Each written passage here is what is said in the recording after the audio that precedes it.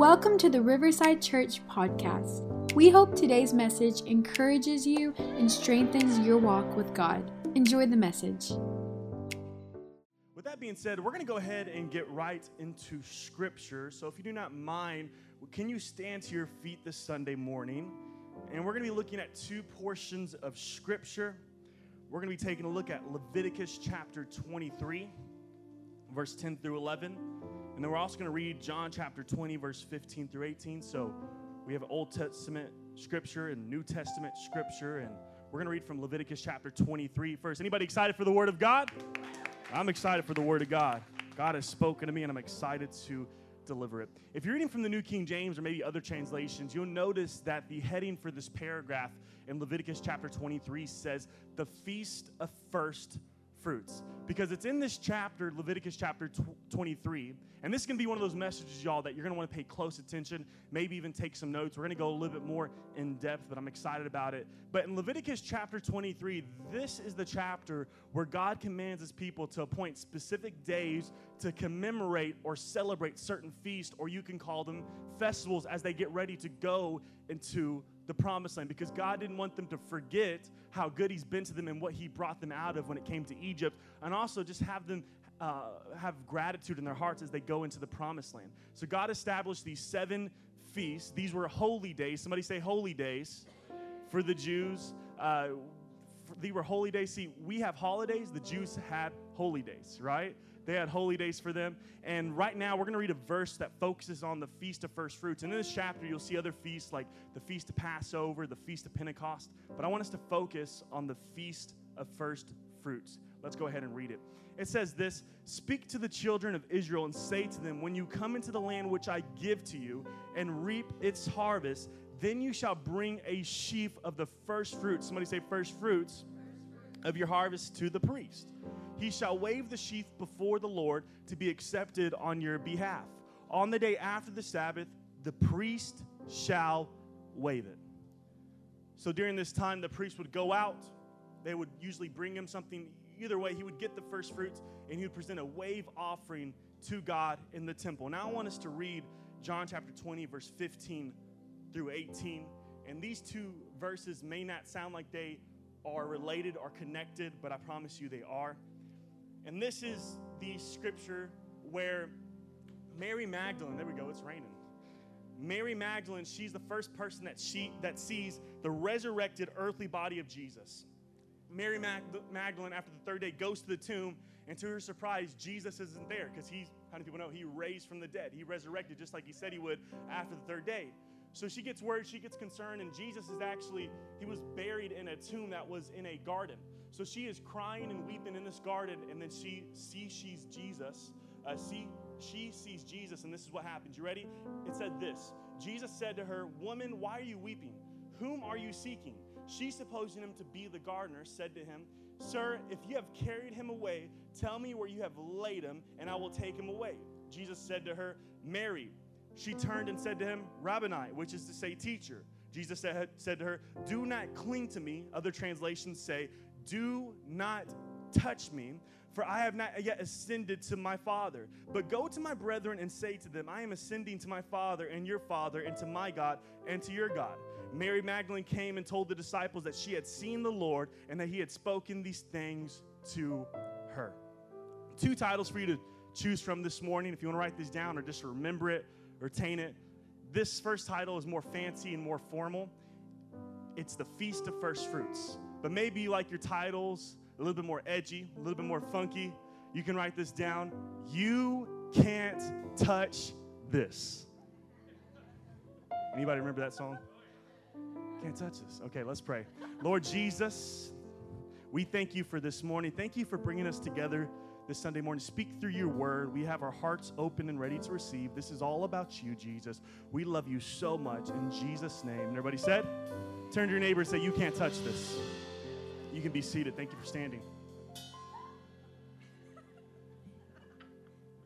You know, I think it's pretty cool how today our young adults are having a end of fast feast where they're going to be consuming, come on, y'all, that's exciting for our young adults. They're going to be consuming all different types of junk food. as they celebrate the end of their fast. I heard they're going to be having, some pizza, fried chicken, cookies, candy. I'll stop right there. A whole bunch as they get ready to, celebrate the end of their fast. I also heard Pastor Bobby's going to be there with the griddle and a skillet with the Tokyo Grill chef's hat to cook for everybody there. If anybody wants to come, just kidding. He's like, no, I'm not going to be there. But I don't know how healthy that is for you guys. You're going from a fast to a full-on feast, so let's be sure that we pray for their digestive system sometime today and everything they're going to be consuming. But it's very interesting. Speaking of feasts, it's very interesting to study the different feasts found throughout Scripture and how they correlate to the life of Jesus and the kingdom of heaven.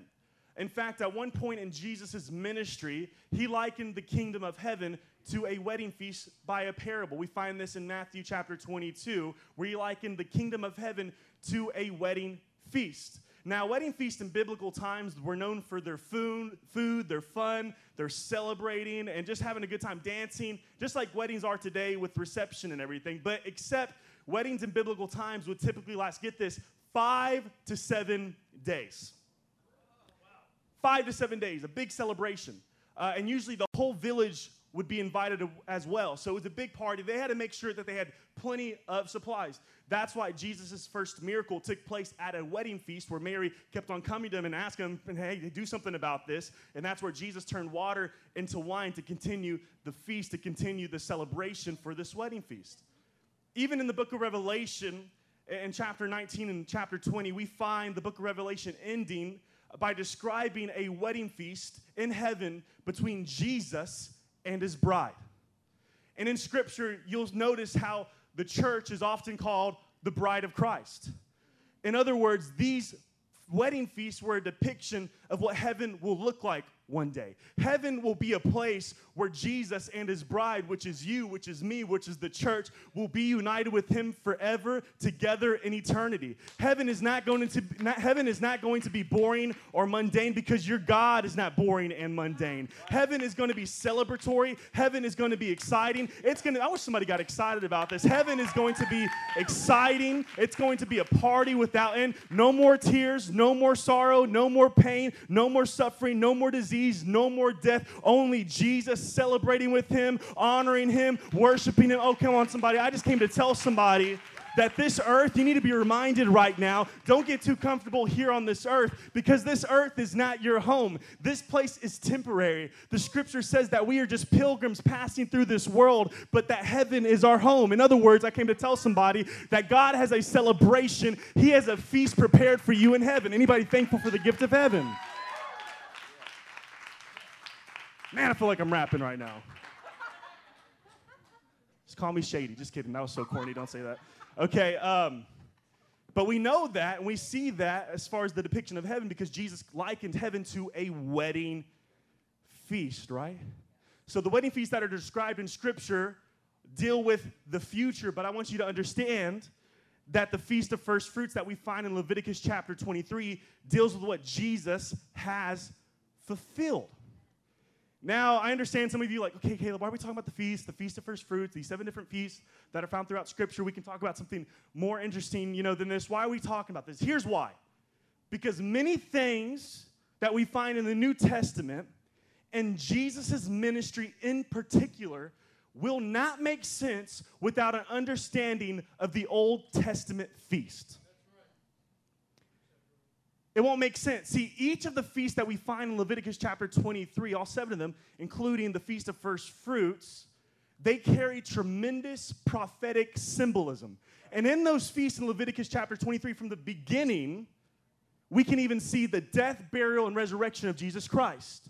In other words, the Old Testament feasts were foreshadowing what was going to happen in the New Testament. I've heard somebody say it like this: the Old Testament is the New Testament concealed, but the New Testament is the Old Testament revealed, right? And the Apostle Paul talks about this in Colossians chapter 5, verse 7 through 8. Check it out. It says this, Colossians chapter 5, you guys got it on the screen? There we go. It says this, Colossians chapter 2, verse 16 through 17. It says this: so let no one judge you in food or in drink or regarding a festival or a new moon or Sabbaths. That word festival was another word for feast, which are a shadow. Somebody say shadow. of things to come, but the substance, somebody say substance, of Christ. And the Apostle Paul wrote this letter because you want to know what happened? False teachers during this time were telling the early church that in order for them to be saved, in order for them to receive salvation, that they had to participate and observe those Jewish feasts listed in Scripture and follow the rules, regulation, and rituals that they had. But the Apostle Paul was telling them, no, you need to understand that those feasts and everything that we see right there in the Old Testament was a foreshadowing of what Jesus would accomplish on your behalf. Right. It was a foreshadowing. Anybody follow me this morning? It was a foreshadowing of what was to come. And I wish I had time just to go over each feast with you guys this morning. But what I want us to do, and I'm so excited to share this with you guys, we're going to go over 3 of the fasts, 2 of them leading up to the first fruits, the 3 feasts that we find first in the book of Leviticus chapter 23. The 3 feasts that would happen during the year before all the other feasts. And it's amazing if we study and break it down a little bit. And interestingly enough, these 3 feasts happened during the week that Jesus died, he was buried, and resurrected. It's interesting. So check it out. Let's talk about these different feasts that we find in Scripture, okay? Let's talk about the Feast of Passover. Get this. The Feast of Passover was the time where the Jews would reflect back on the night in Egypt where God sent the angel of death to kill all the firstborn Egyptians in Egypt in order for, Pastor Bobby talked about it, in order for God to get his firstborn out of Egypt and deliver his people. And the way that the angel of death was able to distinguish an Egyptian home and a Jewish home was by the blood of the lamb that was smeared on the doorpost, right? And whenever the angel of the Lord saw the blood of the lamb smeared on the doorpost, he would then pass over. That's where we get that word. He would then pass over that house and go to the next house. So during the Feast of Passover, this was the time where people would come from all over of the Jewish faith. They would come into Jerusalem, they would go to the temple, and they would even offer a sacrifice of an animal unto God in order to cover their sins. We see this whenever Jesus is 12 years old, his parents go with him and they go to Jerusalem for the Feast of Passover. So it's interesting that Jesus, because it's no coincidence that Jesus was actually crucified, his blood was shed during the Passover feast because the Scripture says that he is the true Passover lamb. See, the Scripture even says whenever John the Baptist saw Jesus, he said, "Behold the Lamb of God who has come to take away the sins of the world." And just like the angel of death, just like death had no power over the homes that had the blood of the Lamb smeared on their doorpost, let me tell you, the death has no power over you if you're covered by the blood of Jesus Christ. We don't have to be afraid of death, dying anymore. Why? Because Jesus is the Passover Lamb. He fulfilled the Feast of Passover. You follow me this morning? Get this. We're going a little deeper. The Feast of Unleavened Bread.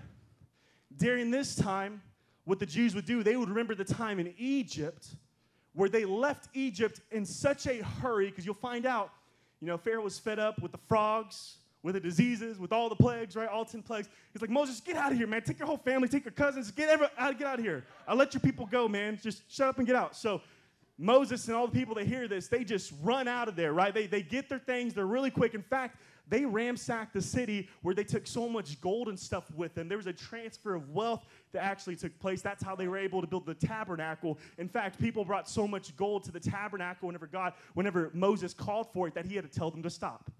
But the one thing that they forgot in Egypt that they didn't have time to get for whatever reason, you'll find out, is leaven. Somebody say leaven. Or you can call it yeast. And leaven is made to be put into the grain, to put into the flour, to be put into bread. And what that would cause the bread to do is it would cause it to expand and be puffed up and rise. And a little bit of leaven would affect the whole loaf of bread. It would cause it to rise. So when they left Egypt with unleavened bread, in other words, they left with flat bread, and that's what they had to eat. And during the Feast of Unleavened Bread, what the Jews had to do, what they did during that whole time, was that they would eat flat bread like their ancestors did. And if you study it multiple times in Scripture, leaven is a picture of sin and wickedness. And I believe that sin has the same effect in our lives many times. Sin can make us get puffed up and proud. And a little bit of sin, sometimes we say, just a little bit. I'm just going to go a little bit further. But many times it affects a lot of different areas in our life. Right. God forgives sin all the same way, but sin carries different consequences. Right. So sin is like, and we see this as well in Scripture. In 1 Corinthians chapter 5, verse 7 through 8, the Apostle Paul says it like this. Therefore, purge out the old leaven, that you may be a new lump, since you are truly unleavened. For indeed Christ, somebody say Christ, our Passover. So there we go. We see the Passover again, was sacrificed for us. Therefore, let us keep the feast. Somebody say feast. Not with the old leaven, nor get this, nor with the leaven of malice and wickedness, but with the unleavened bread of sincerity and truth. So unleavened bread was symbolic of being without sin. It was bread that was pressed down, weighed down, and low. And I want you to get this. Jesus, we know he was without sin. He was the perfect sacrifice, right? And he's also known in Scripture as the bread of life. And in one point in Jesus' ministry, he said, truly, truly, I tell you, unless a grain or when a grain of wheat, which is the basis and ingredients for bread, the foundation, unless it goes within the ground, it's buried and dies, it will produce much grain. So it's no coincidence that Jesus was buried at the start of the Feast of Unleavened Bread, because just like unleavened bread, it was a picture of Jesus being without sin. And just like unleavened bread is pressed down and low, I need you to understand that Jesus was pressed down and low and buried. The Scripture says that he was in the depths of hell and the depths of Hades. So it's no coincidence. So the Feast of Unleavened Bread was a picture of the burial of Christ. We see the crucifixion. That's a picture of the Passover. Jesus' blood was shed. Then we see the Feast of Unleavened Bread, burial. So we have this last feast right here. We see death, we see burial, and you probably guess what the next one is, the Feast of First Fruits. Now get this. For the Jews during this time, the Feast of First Fruits was the time where they would go out into the fields. We read this in Leviticus chapter 23. They would go and gather the first fruits of the harvest of the crop, which would usually be or always be barley, because that was the first fruit that would, the first harvest that would mature and grow. They would take it to the high priest. Listen, because this is going to tie everything together. They would take it to the high priest, and in turn, the high priest would go into the temple, and he would wave it before God. And as he waved the sheaves, as he waved the barley, the first fruits, to God, that meant that the rest of the harvest would be redeemed and it would be blessed. Now listen to what I'm fixing to say, because this is going to tie everything that we just went over together. It's not just useless information, because it's beautiful. One of the requirements for the priest, the high priest, because that's who would go into and wave the offering before God, the first fruits. One of the requirements was that the priest, right after Passover, the high priest would go into hiding for 3 days until the Feast of First Fruits. Then on the morning of the Feast of First Fruits, he would present a wave offering unto God of the first fruits that would be brought to them. And during this whole time and during this whole process, guess what? He couldn't be touched, otherwise he would become ceremonially unclean. And it was only after that he presented the first fruits offering and waved it before God that he was able to leave the temple, to be embraced by the people, be touched by the people, and celebrate with them for the Feast of First Fruits. Now show the next picture. You following me so far? Yes. So the Feast of Passover, it's interesting. Think about it. During the Feast of Passover, we see Jesus being crucified and put to death, representing the death of Jesus, the shedding of blood. During the Feast of Unleavened Bread, Jesus is buried. That's what it represents, the burial of Christ. And during that time, guess what? We know he's in hiding for 3 days. Then on the morning of first fruits, Jesus is resurrected and raised to life. And the Scripture says, the Apostle Paul said it like this in 1 Corinthians, he calls Jesus the first fruits. So he is raised, but guess what? Jesus wasn't even done yet after he was raised from the dead, because he still had responsibilities, because the book of Hebrews calls him our high priest. And the high priest had to show the first fruits to God during the Feast of First Fruits. So whenever Jesus is in the garden and Mary Magdalene sees him and she tries to go towards him, Jesus says, don't touch me. Somebody say, don't touch this. Don't touch me. Why? Because I haven't yet ascended to the Father. I have to go to the Father. Tell my people. And it's interesting because a couple chapters later, guess what? We find Jesus inviting Timothy to touch the hole in his side because he was doubting the resurrection of Jesus. So in one chapter, we see Jesus saying, don't touch me. And in the following chapters, we see Jesus say, hey, touch me. What happened? What's the difference? Because by that time, in that in-between stage, Jesus had already went to the Father. He was the high priest, and he presented himself as the first fruits, fulfilling every law, fulfilling every requirement, fulfilling everything necessary for you to be saved, redeemed. He didn't come to abolish the law. The scripture says that he came to fulfill the law. Come on, I wish we had some people in here that knew they were saved. Every day was specific. It worked so succinctly. It was no accident that Jesus was buried during the Feast of Unleavened Bread. He was put to death during the Passover, and he was raised to life during the Feast of First Fruits. Oh my gosh. Isn't Scripture beautiful? Isn't it exciting when you look at it like this? Death, burial, resurrection. The first point I want you to get this morning is this, because we're going somewhere, that Jesus is the first fruits of the harvest. We need to understand this. It talks about it in Scripture. He's the first fruits of the harvest. Now, this is what's interesting as I was studying the Scripture, and I could not get past. The first crop that would mature and grow would be, we said it earlier, the barley crop. And the priest would take the barley, the sheaves, and wave it before God. And here's what barley was known for. Barley was known for being able to be grown in the harshest of conditions. Nothing could stop it from growing. See, the devil thought he could stop Jesus. Right. He thought he was putting a stop to God's plan, but he couldn't stop Jesus because Jesus is unstoppable. Right. And in order to process and harvest the barley, it had to have been whipped and beat. So Jesus, he was willing to go through the crucifixion, through the beating, through the scourging, through the whipping, being hung up on the cross because he had it in his mind, no, I'm the first fruits. I got to go through all this. I need to save some people. There's some people right now that are living in the year 2021 that need to hear about the gospel. There's some people ahead of me. Come on, can we go ahead and give God praise and thank him that he wasn't shy to go through the process as our first fruits.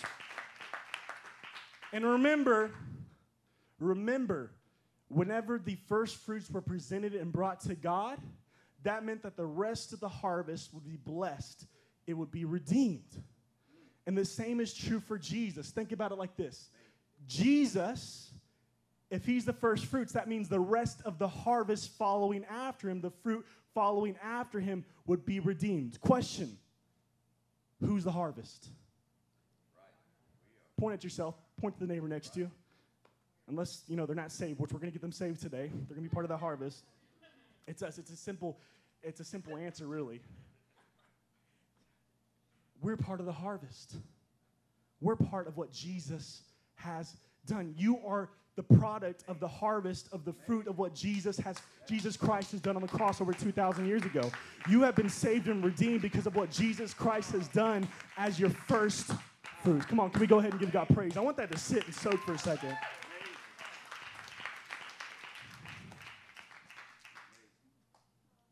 Since you are the harvest, and since you are the fruit of what Jesus Christ has done, I want you to think about this real quick.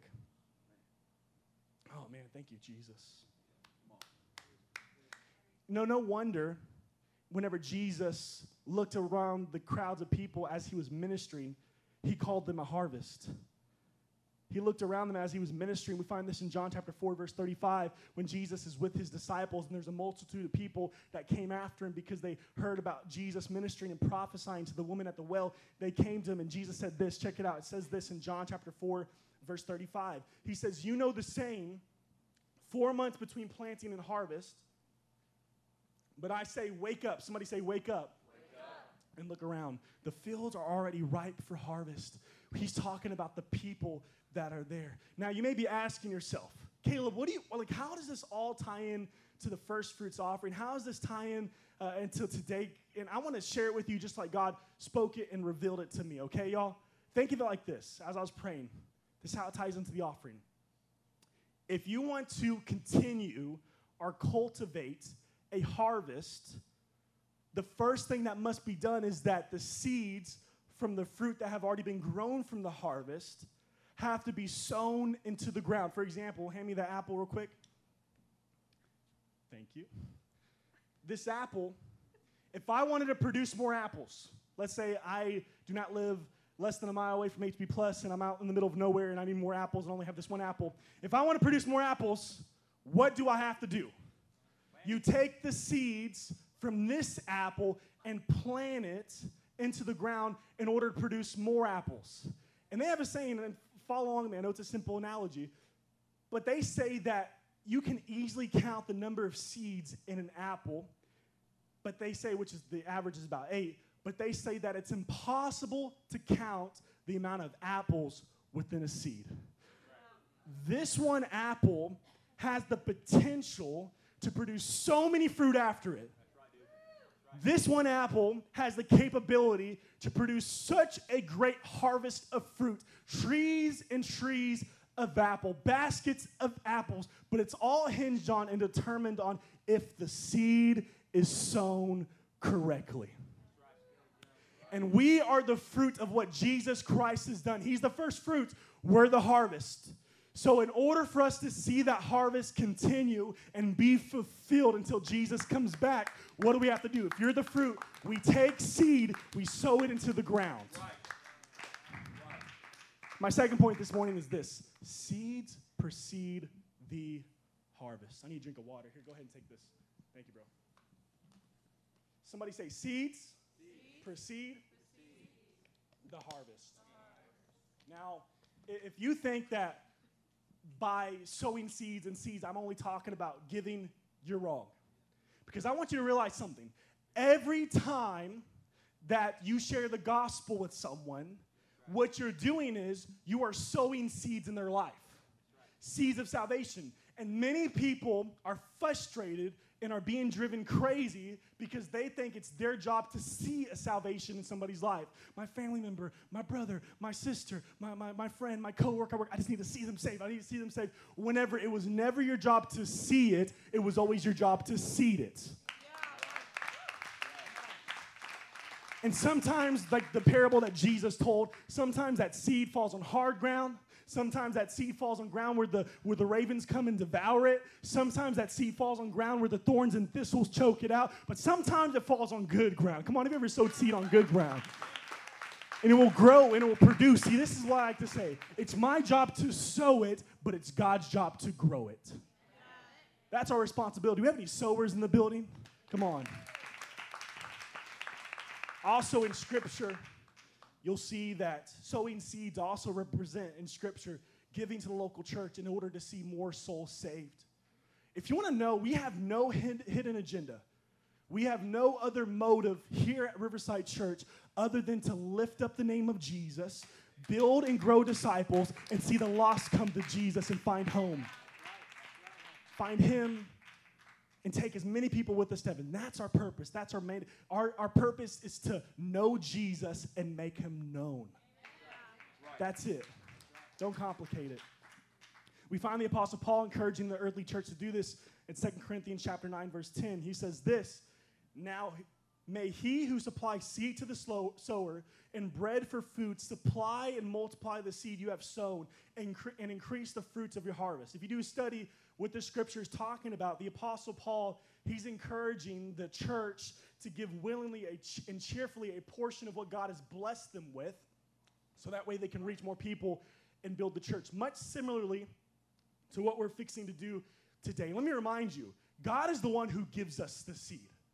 The seed that you carry, financial blessings in your life, what's in your bank account, the Scripture makes it clear that God, that Jesus, everything was created for Jesus in the fullness thereof, right? God is the owner. He's in ownership, but we are in stewardship. And we're going to sow. We're going to be good stewards. We're going to put God first. Why? Because we want to see a harvest take place. See, some of you thought that you were sowing seeds today with your first fruits offering into a building initiative, but what you're really sowing into is a harvest of souls. And that's what we're doing today. Haley, you can go ahead and come up. I apologize. Maybe I went too hard during the first service. My voice is going out, so I'm slowing down and everything. Anybody getting this morning? We are the fruits. We carry the seed. We sow. We reap. That's what it's all about. I want to leave you guys with one closing thought as we get ready to sow this morning. You know, I was kind of thinking too. Oh, thank you, bro. I was kind of thinking this morning. I feel like it's going to mess it up as I speak if I eat this mint. I was thinking this morning and today I was like, you know what? If a farmer wanted to produce a harvest, and he had the land, he had the soil tilled, the climate and conditions and everything were great, everything was ready to go, but yet he refused and he just didn't sow the seed. How would that make him look? Would it be kind of silly, right? Think about it like this. God has blessed us tremendously. You don't have to look long at this church to see that God's hand is on this church. I can go around this room right now, go over every single person and just say, hey, you've grown in this area. God's done this in your life. We can hear story after story. I can tell you stories. We can sit down at the coffee table and I can tell you about times where God made a way where there seems to be no way, where God gave us prophetic words, and a couple of years later, God fulfilled every word to the detail, and you have your mind blown. Why? Because God's hand is on this church. We have paid off property. God has established the systems, the structure, the leadership for growth, and this is good ground to sow in. Now God is calling the sowers. It's not an obligation, it's an opportunity. He's calling the sowers to sow and the laborers to serve for the harvest. My closing thought to you this morning is this. Don't let the fruit end with you. Don't let salvation end with you. Don't let the fruit in your life end with you. Don't let God's goodness end with you. Let's not just keep it to ourselves. No, let's sow. Let's put God first. Let's believe God for the impossible. Let's believe God that Victoria, Texas hasn't even seen its greatest harvest yet.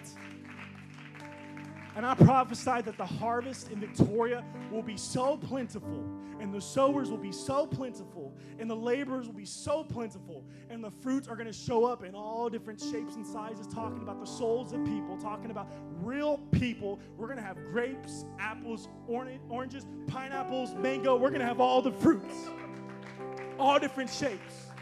Oh, man. I was thinking of it like this.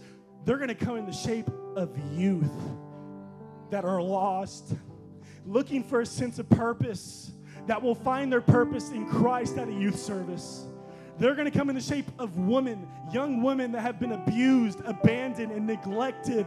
They're going to feel the love of their Heavenly Father when they step through the church doors.